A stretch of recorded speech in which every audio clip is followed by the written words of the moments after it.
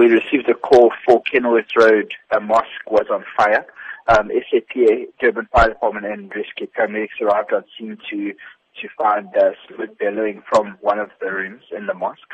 Durban Fire Department quickly maintained the fire and brought it under control, then continued to damper down the hot spots.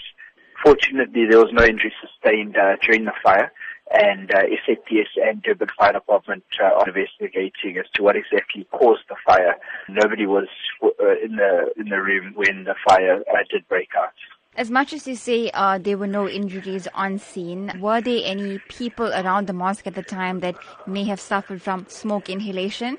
There was no one that approached our ambulance, our paramedic team that was there, complaining of any sort of injury. I'm not sure who was actually at the mosque at the time. However, there were people from the mosque that were on scene whilst we were there as well. But there was absolutely no injuries sustained.